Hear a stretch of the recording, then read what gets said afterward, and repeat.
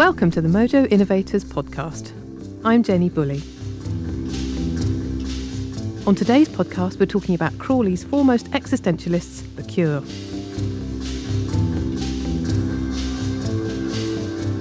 With me to talk about The Cure via three happy, sad, sad, happy, significant moments, their 1979 debut, Three Imaginary Boys, their 1980s triptych, 17 Seconds, Faith and Pornography, and the Cure Pop Renaissance in 1985 with Head on the Door, are the writers Victoria Siegel and Keith Cameron. Hello. Hello. Hello. So, over in 1979 suburbia, youthful angst and alienation rung rife amongst Britain's indie bands. In Joy Division's Unknown Pleasures, The Specials debut, Susie and the Banshees' Join Hands, The Clash, The Buzzcocks, and on and on. So, Keith, what's distinctive about the Cure's suburban angst on Three Imaginary Boys? Well, the Cure, I think, were the real sound of the suburbs. And when I say suburbs, I kind of mean that as a catch-all for small towns, of which Britain is comprised mostly. Really, relatively few people are lucky enough to live in cities. Most of us live in the wastelands in between, and that's kind of what the Cure articulated, I think, in that first album so brilliantly, because everything in a suburb moves a bit slower. People are a bit further apart. You don't have the excitement that the interaction in a city brings.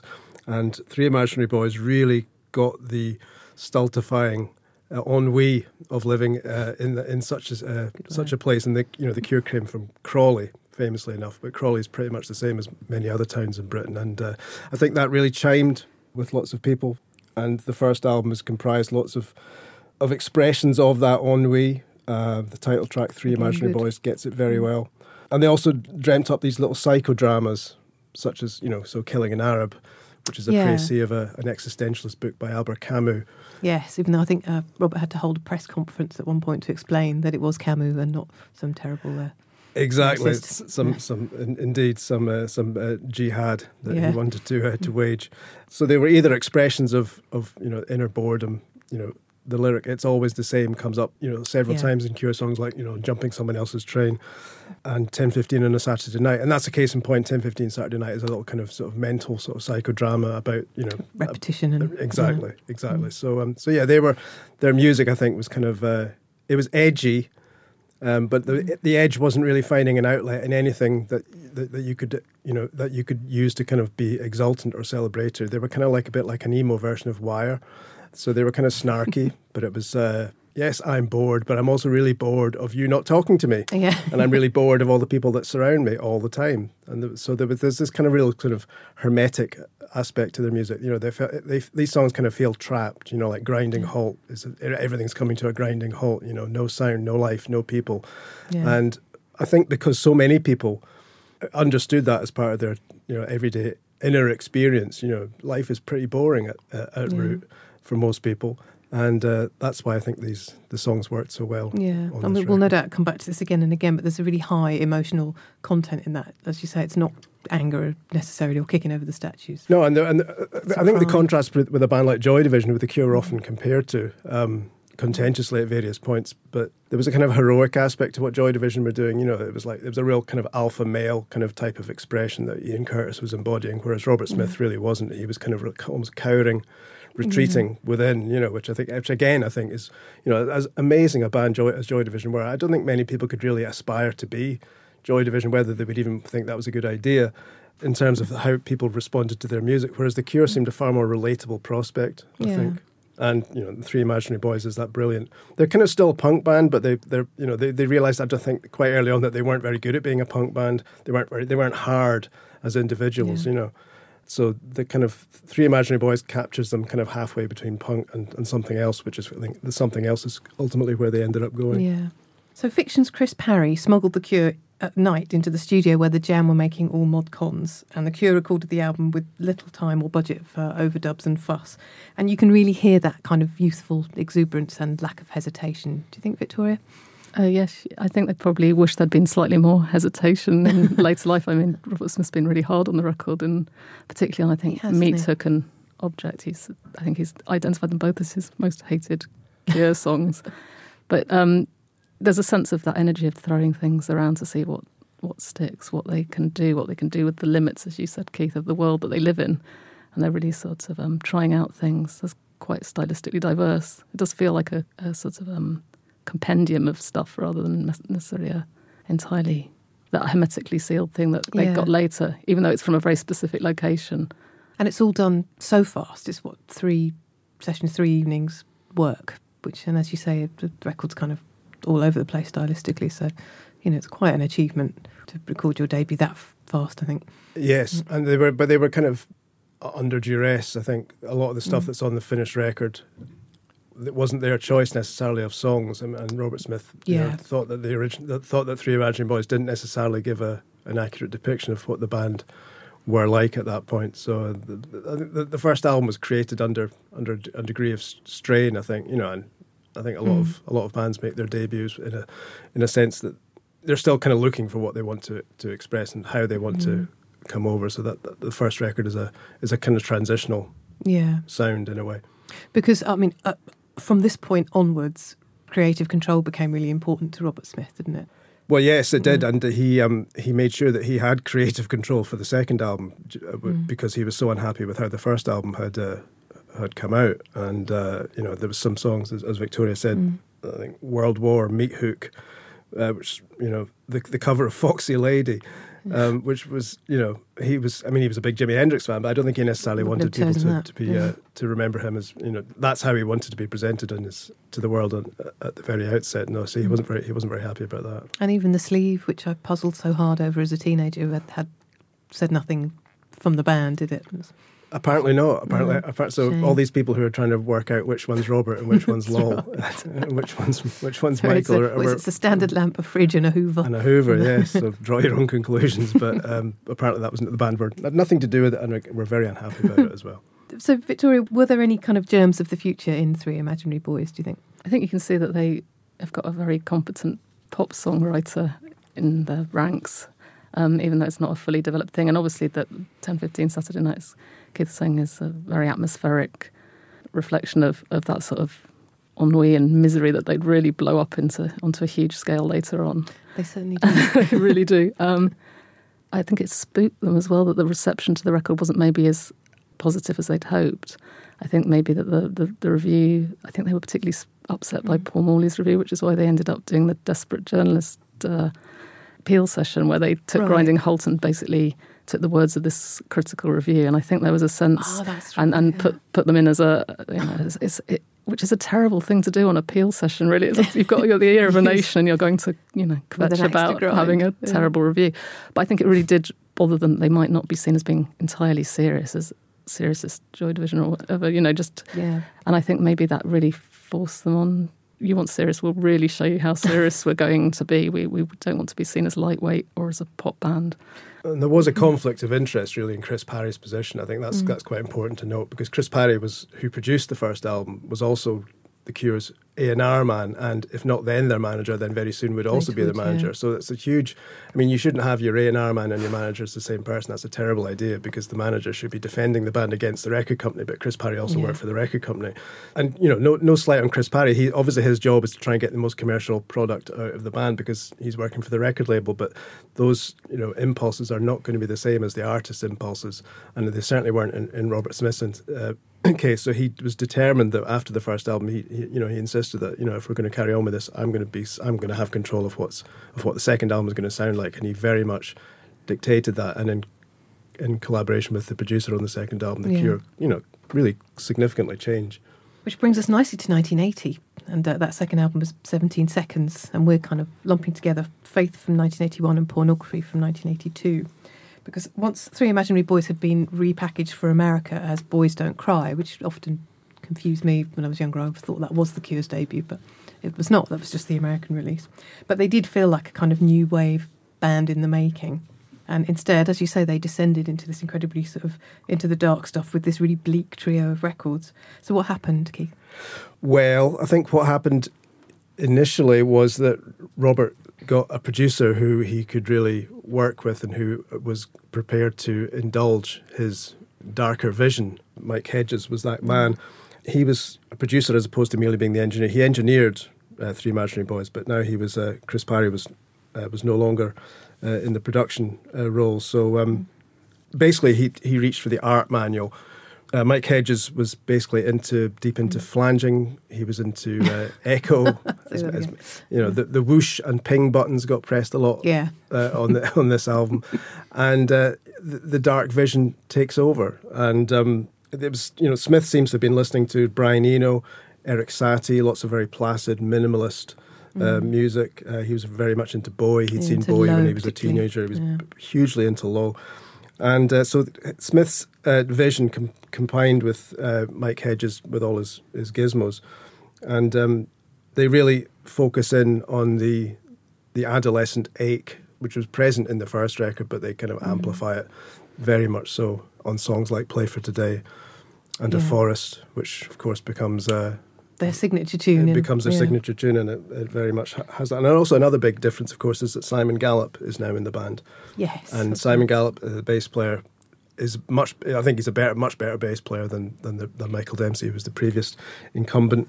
He's also better looking. They looked better as a band as with Simon in the band, and they definitely sounded better. And that huge sort of, infernal guttural bass sound that he brought, his bass influencer was... he was very influenced by Jean-Jacques Brunel from the Stranglers. That's the bass sound that he was looking to get. And it completely fills these songs on 17 seconds, and it makes for a very darker, much more harrowing experience. Is it right that Robert recruited Simon by forming this kind of interim band with their Postman singing? The Cult Heroes? Yes. Check him out on the extras. That's right, it's on the 17 seconds extras. Yes. Yeah, it's pretty good. So in 1981's Faith, particularly Victoria, there's this real sort of sense of anguished youth and grief there. I think both Lol and Robert had lost family members. Do you think that this is where their connection to goth comes from, which they've obviously denied very adamantly?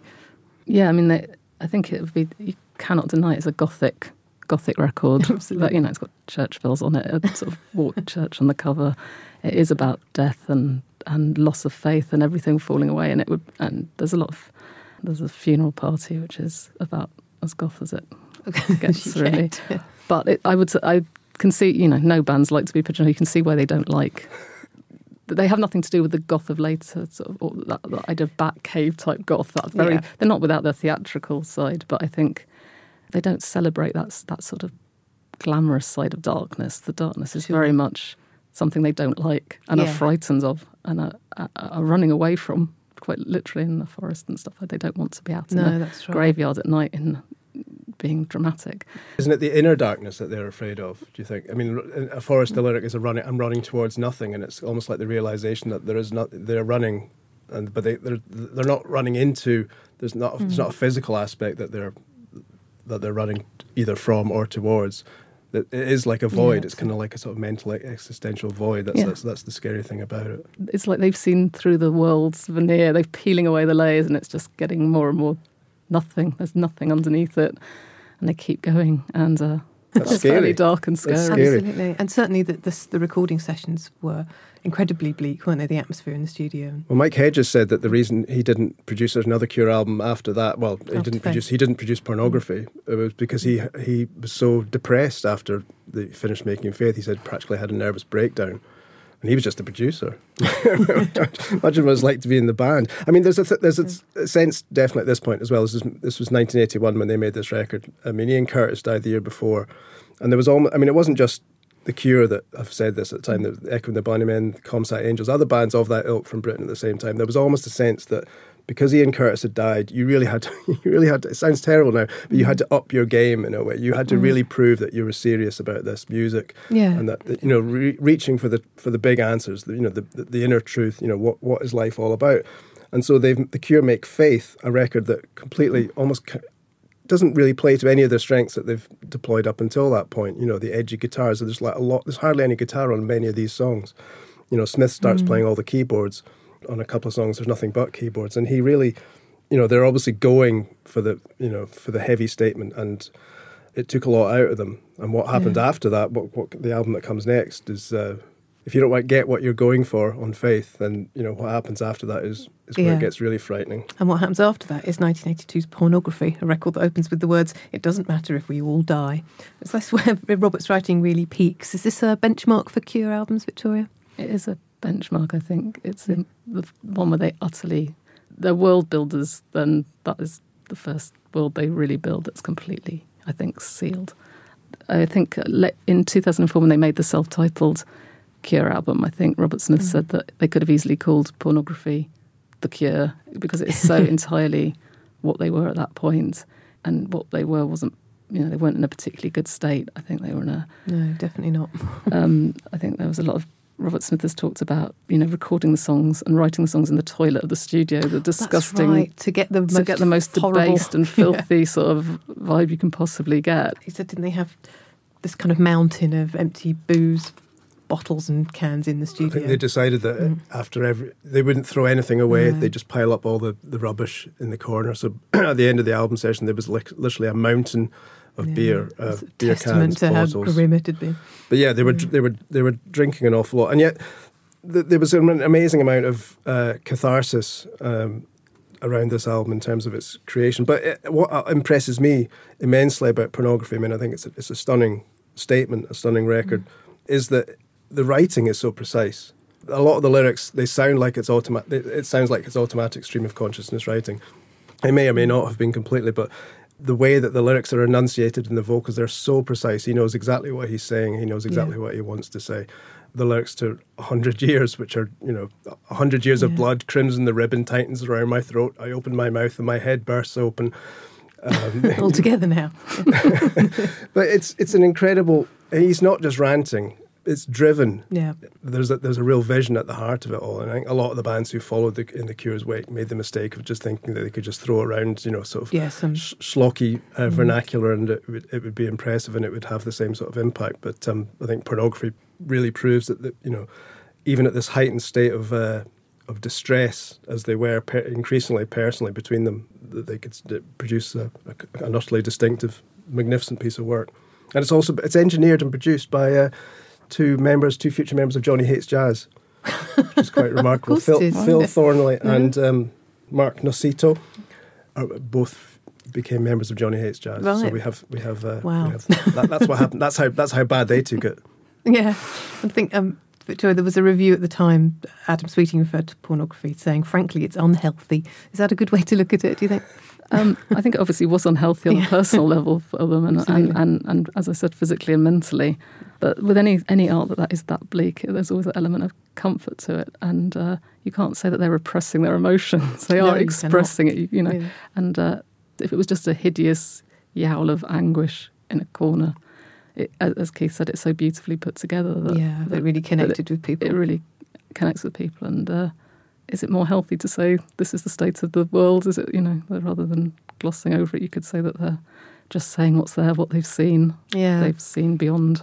Robert Smith said that they were watching all kinds of kind of really disturbing film and, the books they were reading, as 20-somethings do. They were out to reach the depths themselves, weren't they? And that's... I think that that's one of the reasons the album was called Pornography. It was about extremity of feeling and expression, and without any kind of boundaries, really.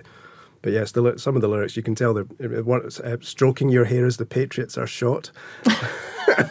It's not Watch with Mother at all, really. It's not. Yeah, but it totally broke them. They broke up on tour.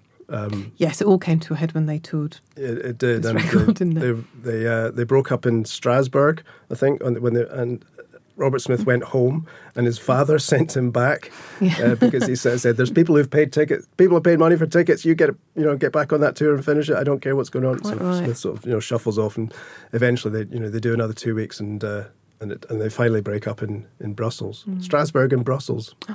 Significant. It was where it was all happening then, and it's where it's all happening now. And didn't Robert Smith take himself camping? After he went, he went for a head cleansing. Well, if that's not indicative of psychic collapse, I don't know what is. Remember, if you want to hear any of the Cure music we talk about on this podcast, head over to the Mojo Innovators podcast playlist at Apple Music. This week on Mojo Innovators, we're talking about The Cure, who by the mid-80s had recovered from the trio of albums that almost broke them to stage an unlikely renaissance as pop stars. So Victoria, in 1985 and Head on the Door, how was this one different? It was the culmination of a process that had started with in the period post-pornography with that Lake District camping trip. I think they'd seen that pornography was a dead end, basically, that they couldn't go any further. They drilled down as far as they could go with that, and they'd found the most nastiest deposits of human nature, and really there was nowhere else you could really keep going with that.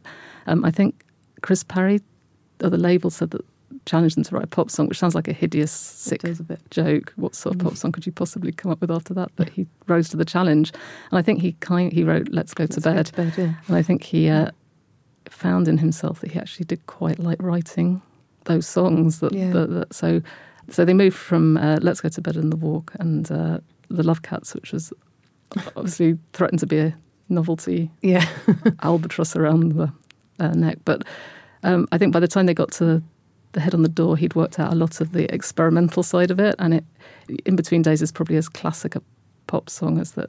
They could write without going into something a bit blander. So it's absolutely the peak of their pop mountain, I think. And it's also the beginning of their collaboration with Tim Pope, isn't it? By this point, they start making videos with Tim Pope, which was, MTV and everything. It was a very commercial move. Well, it was a very good move, really, because it helped people realise that almost in spite of themselves, The Cure were a great pop band. I think those videos brought aspects out of Robert's character that obviously had always been there, but the more playful aspects, the more subversive aspects that simply weren't apparent to many people up until that point. And their videos up until that point really hadn't really been very good either. Like the video for The Hanging Garden, I remember, is deeply uncomfortable to watch. With the statues moving around. Indeed, yes. But it's not as good as that makes it sound. An important thing, obviously, was the fact that Simon Gallup left initially after the breakup of, when the band broke up on the Pornography tour. Gallup left, and he was always, him and Robert have always had a sort of, quite a sort of a strong bond, but it's obviously at various points has become quite strained. I think they had a huge row over an unpaid bar bill. It could well have been just that thing. But by the time we get to The Head on the Door, Simon has rejoined. Yeah. And I think that's hugely important because the album that came before that, The Top, was a bit of a mess. I mean, it was taking aspects of the sort of the pre-pop Cure. So you got the Let's Go to Bed, The Walk, and Love Cats, and then you got The Top, and they have a band together again. But it's really it's all a bit it's almost a bit try hard. Clearly, the LSD consumption was still was going on at this point because all the songs are just a bit sort of sprawling and a bit messy and a bit bitter. But Simon Gallup rejoins, and suddenly everything seems to fall into focus. And as you say, you've got songs like In Between Days, which is just which are an immense, concise expression of the pop Cure, and yet the traces of the previous band are still there, but it seems like a much happier place to live in, and even though they're still singing about many sad things, but they're doing it in a way that's really there's a joy in the heart there. You can definitely sense that. Yeah, and we touched on their image earlier, but by this point they've really got the Cure as we know them now, the Cure look down pat, haven't they? I think it's so important. I think it's such a visual hook for people. I actually was interested in The Cure without ever having heard a note of their music because they just looked amazing. They did. He looks like, he's like a big emoji of, he's like, I think that's really important as well when they started playing bigger venues as well and to be that silhouette. Yeah, definitely. In the days before big screens. Yeah, and also just interviews they gave and the way he presented himself to the world was deeply weird. I've found an interview in the Smash Hits yearbook where he talks about the contents of his bag, and it's really disturbing. It's like a Snoopy pencil case, Hubba Bubba. It's not really what a grown man should be carrying around, but that's really fascinating. It's as transgressive in its way as some of the darker things they did. It's just, and I think that's possibly is a result of retreating from pornography, and they've seen the adult world and they didn't like it, and they've retreated into this really quite disturbing infantile state. I think in some ways it made them more intriguing and more disturbing. Definitely. And can we talk about Mary as well at this point, because so many of Robert Smith's songs are about his long-term partner, Mary, and I think that really was something that people can, I certainly connected to when you were younger. I mean, there's just so much romance in The Cure. Also, it seems quite an exotic thing that he had this long-term relationship that he would talk about a lot. Yeah. But it gave rise to some, beautiful songs later on. Disintegration and Absolutely. Love Song was their wedding. That's right. His wedding present to her. Cheapskate. Yes. There's that fantastic interview, isn't there, in Flexipop magazine, which maybe slightly predates the period we're talking about, but but obviously him and Mary were very much a permanent item even at that point. And there's a picture of Robert up a tree and Mary's at the bottom. Right. Mary's hugging the tree at the bottom, and they talk about the fact that they go to the park together and sort of watch old people walking along, and they basically makes them really wish they were old. They're looking forward to being old, because the world moves much more slowly when you're old, apparently. Yeah, who would know? But I think the great thing about The Cure at this point as well, I think it becoming a happier prospect for all concerned, I think it's down to something as simple as the fact there was more of them. And I think he enjoyed the fact that it was more of a social aspect, with more members around, so if you're falling out with somebody in the band, it kind of dilutes the tension. So if he's falling out with Simon on the pornography tour, who's he going? He's going to have to hang out with Lol again, and maybe Lol wasn't up to it at that point.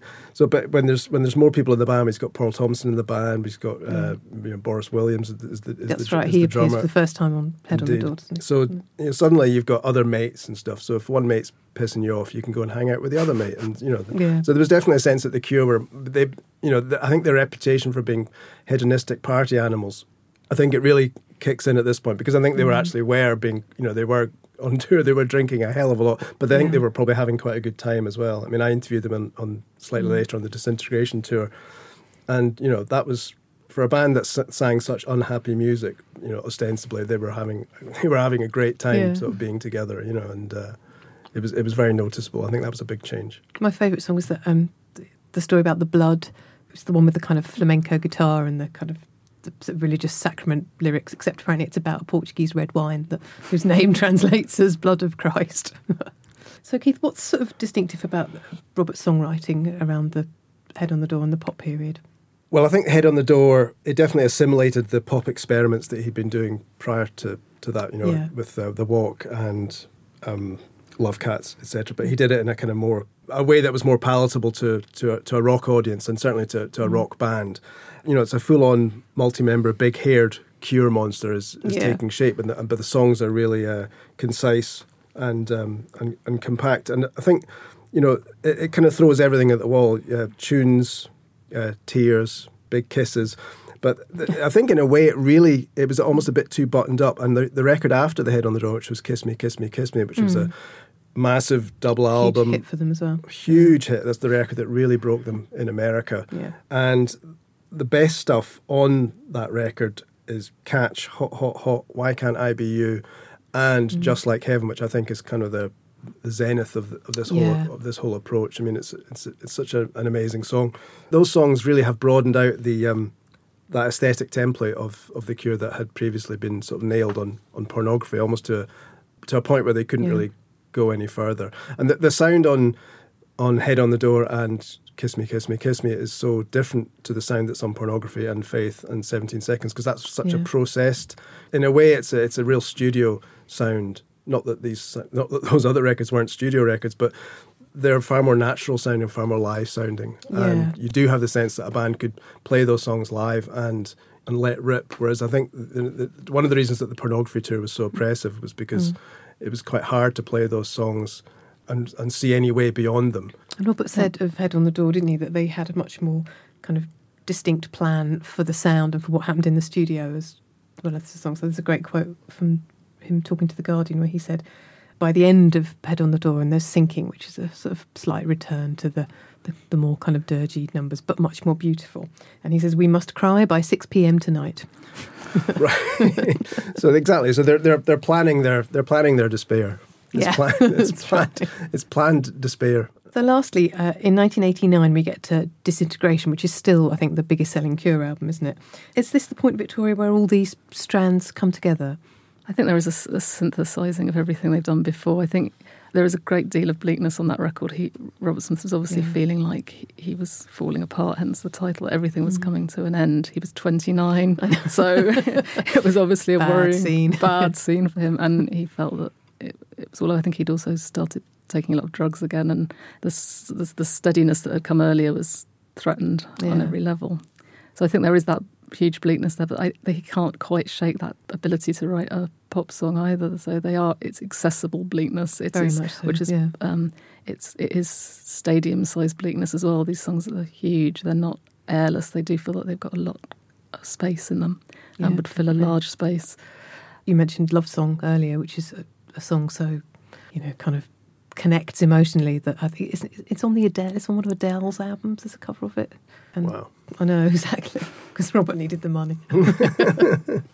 Well, that's it. I mean, that really does speak to how those songs translate to a mass audience. You didn't have to be invested in the history of the Cure up until that point to realise what great universal, emotional nerve tinglers these were. But he was definitely in a worrying space at that point too. I interviewed him on the Disintegration tour, and it was quite disturbing to sort of, in a way, see a guy who was counting down. He was this is one of the phases where he said, "Oh, the band's going to finish after this tour. I've had enough. This can't go on." And you're just looking at the audience, 10,000 people going absolutely bananas, and the levels of devotion. I mean, I think that was one of the reasons that he got scared in a way. He'd been in America the year before that, and they were driving through these sort of, to these huge outdoor arenas and stuff, and he was sitting on the bus, like looking out at these people and seeing kind of like images of himself being projected at him, and he just freaked. He got really scared. He had not, and this was only like 5 years after pornography. I mean, this was a huge, unfathomable leap to him, and but the reason it had come about was because he'd gotten so good at melding the bleak and the hopeful, which is what kind of Disintegration was really. And you mentioned space, Victoria. I mean, that's absolutely right. A lot of people say this is they see this as a kind of underwater album or an oceanic album, but to me, I always think of space. And I think this was, the stillness of the universe, and I think this is where a lot of his Bowie stuff really comes out on this album as well. The masses of synthesizers. The guitar gets downplayed relatively on this album to how it had been previously, and there's a real kind of a universal emptiness at its heart, and yet he is also he's combining that with the real warmth, this real human emotion at the root of all. And he, it kind of, you can pick out songs on this record and say, well, Fascination Street, that's that could have been on Pornography, because it's essentially it's a raging song. Pictures of You is a grown-up version of the stuff on 17 Seconds, like In Your House and At Night. And Lullaby does the kind of the cutesy, spooky thing, exactly, but a bit more, plausibly, I think, and less, less almost like prone to satire, or less open to satire than the earlier go-throughs. But it still ultimately feels like the Cure. And of course, the way that it mixed up the pop with the bleakness is what would set a template for the future too, isn't it? It did set a template for the future, and it's one that they've been attempting. In some ways, I think they've attempted to have to try and transcend that popularity of that record, and it made them, at certain points, struggle to find a way forward. But at other points, that they were driven to great things too. Like obviously Friday I'm in Love, which is probably the best Beatlesy Cure song since Boys Don't Cry. And again, it's one that speaks universally. I mean, what's wonderful about the Cure, isn't it, is that they have, from that moment on, they've done everything on their own terms. They don't need a manager. They don't, they book the shows and don't do press if they don't want to, which is mostly, they're a proper kind of independent machine, aren't they? I think he's very protective over the band. I think he feels that, he said he's invested most of his whole adult life in it. Why would he ruin it? Why would he do anything that spoiled or marred their legacy? I think he's got an eye on that, definitely. I think he's an admirable character in so many ways, because he doesn't care about the things that he's meant to care about when you're in a huge, successful rock band. You're meant to, even at this point, the fact that you're so big means that you focus even more on the things that have got you there, and you try and, so you do the press, you do play the game. But Robert Smith just doesn't, No, and as such, for decades now, he's been one of the most kind of stable and, as you say, admirable characters, which is ironic given the desolation that we've been talking about 5 minutes ago. Yeah, no, he's a true rock and roll role model, I think. He is. Listen, that's a good place to end it. My thanks to Keith Cameron and to Victoria Siegel. To hear all the music discussed on this podcast, visit the Mojo Innovators playlist on Apple Music. If you've enjoyed it, please rate and subscribe. Next time, Danny will be here talking about Bob Dylan. The producer was Simon Barnard. I'm Jenny Bully. Thanks for listening.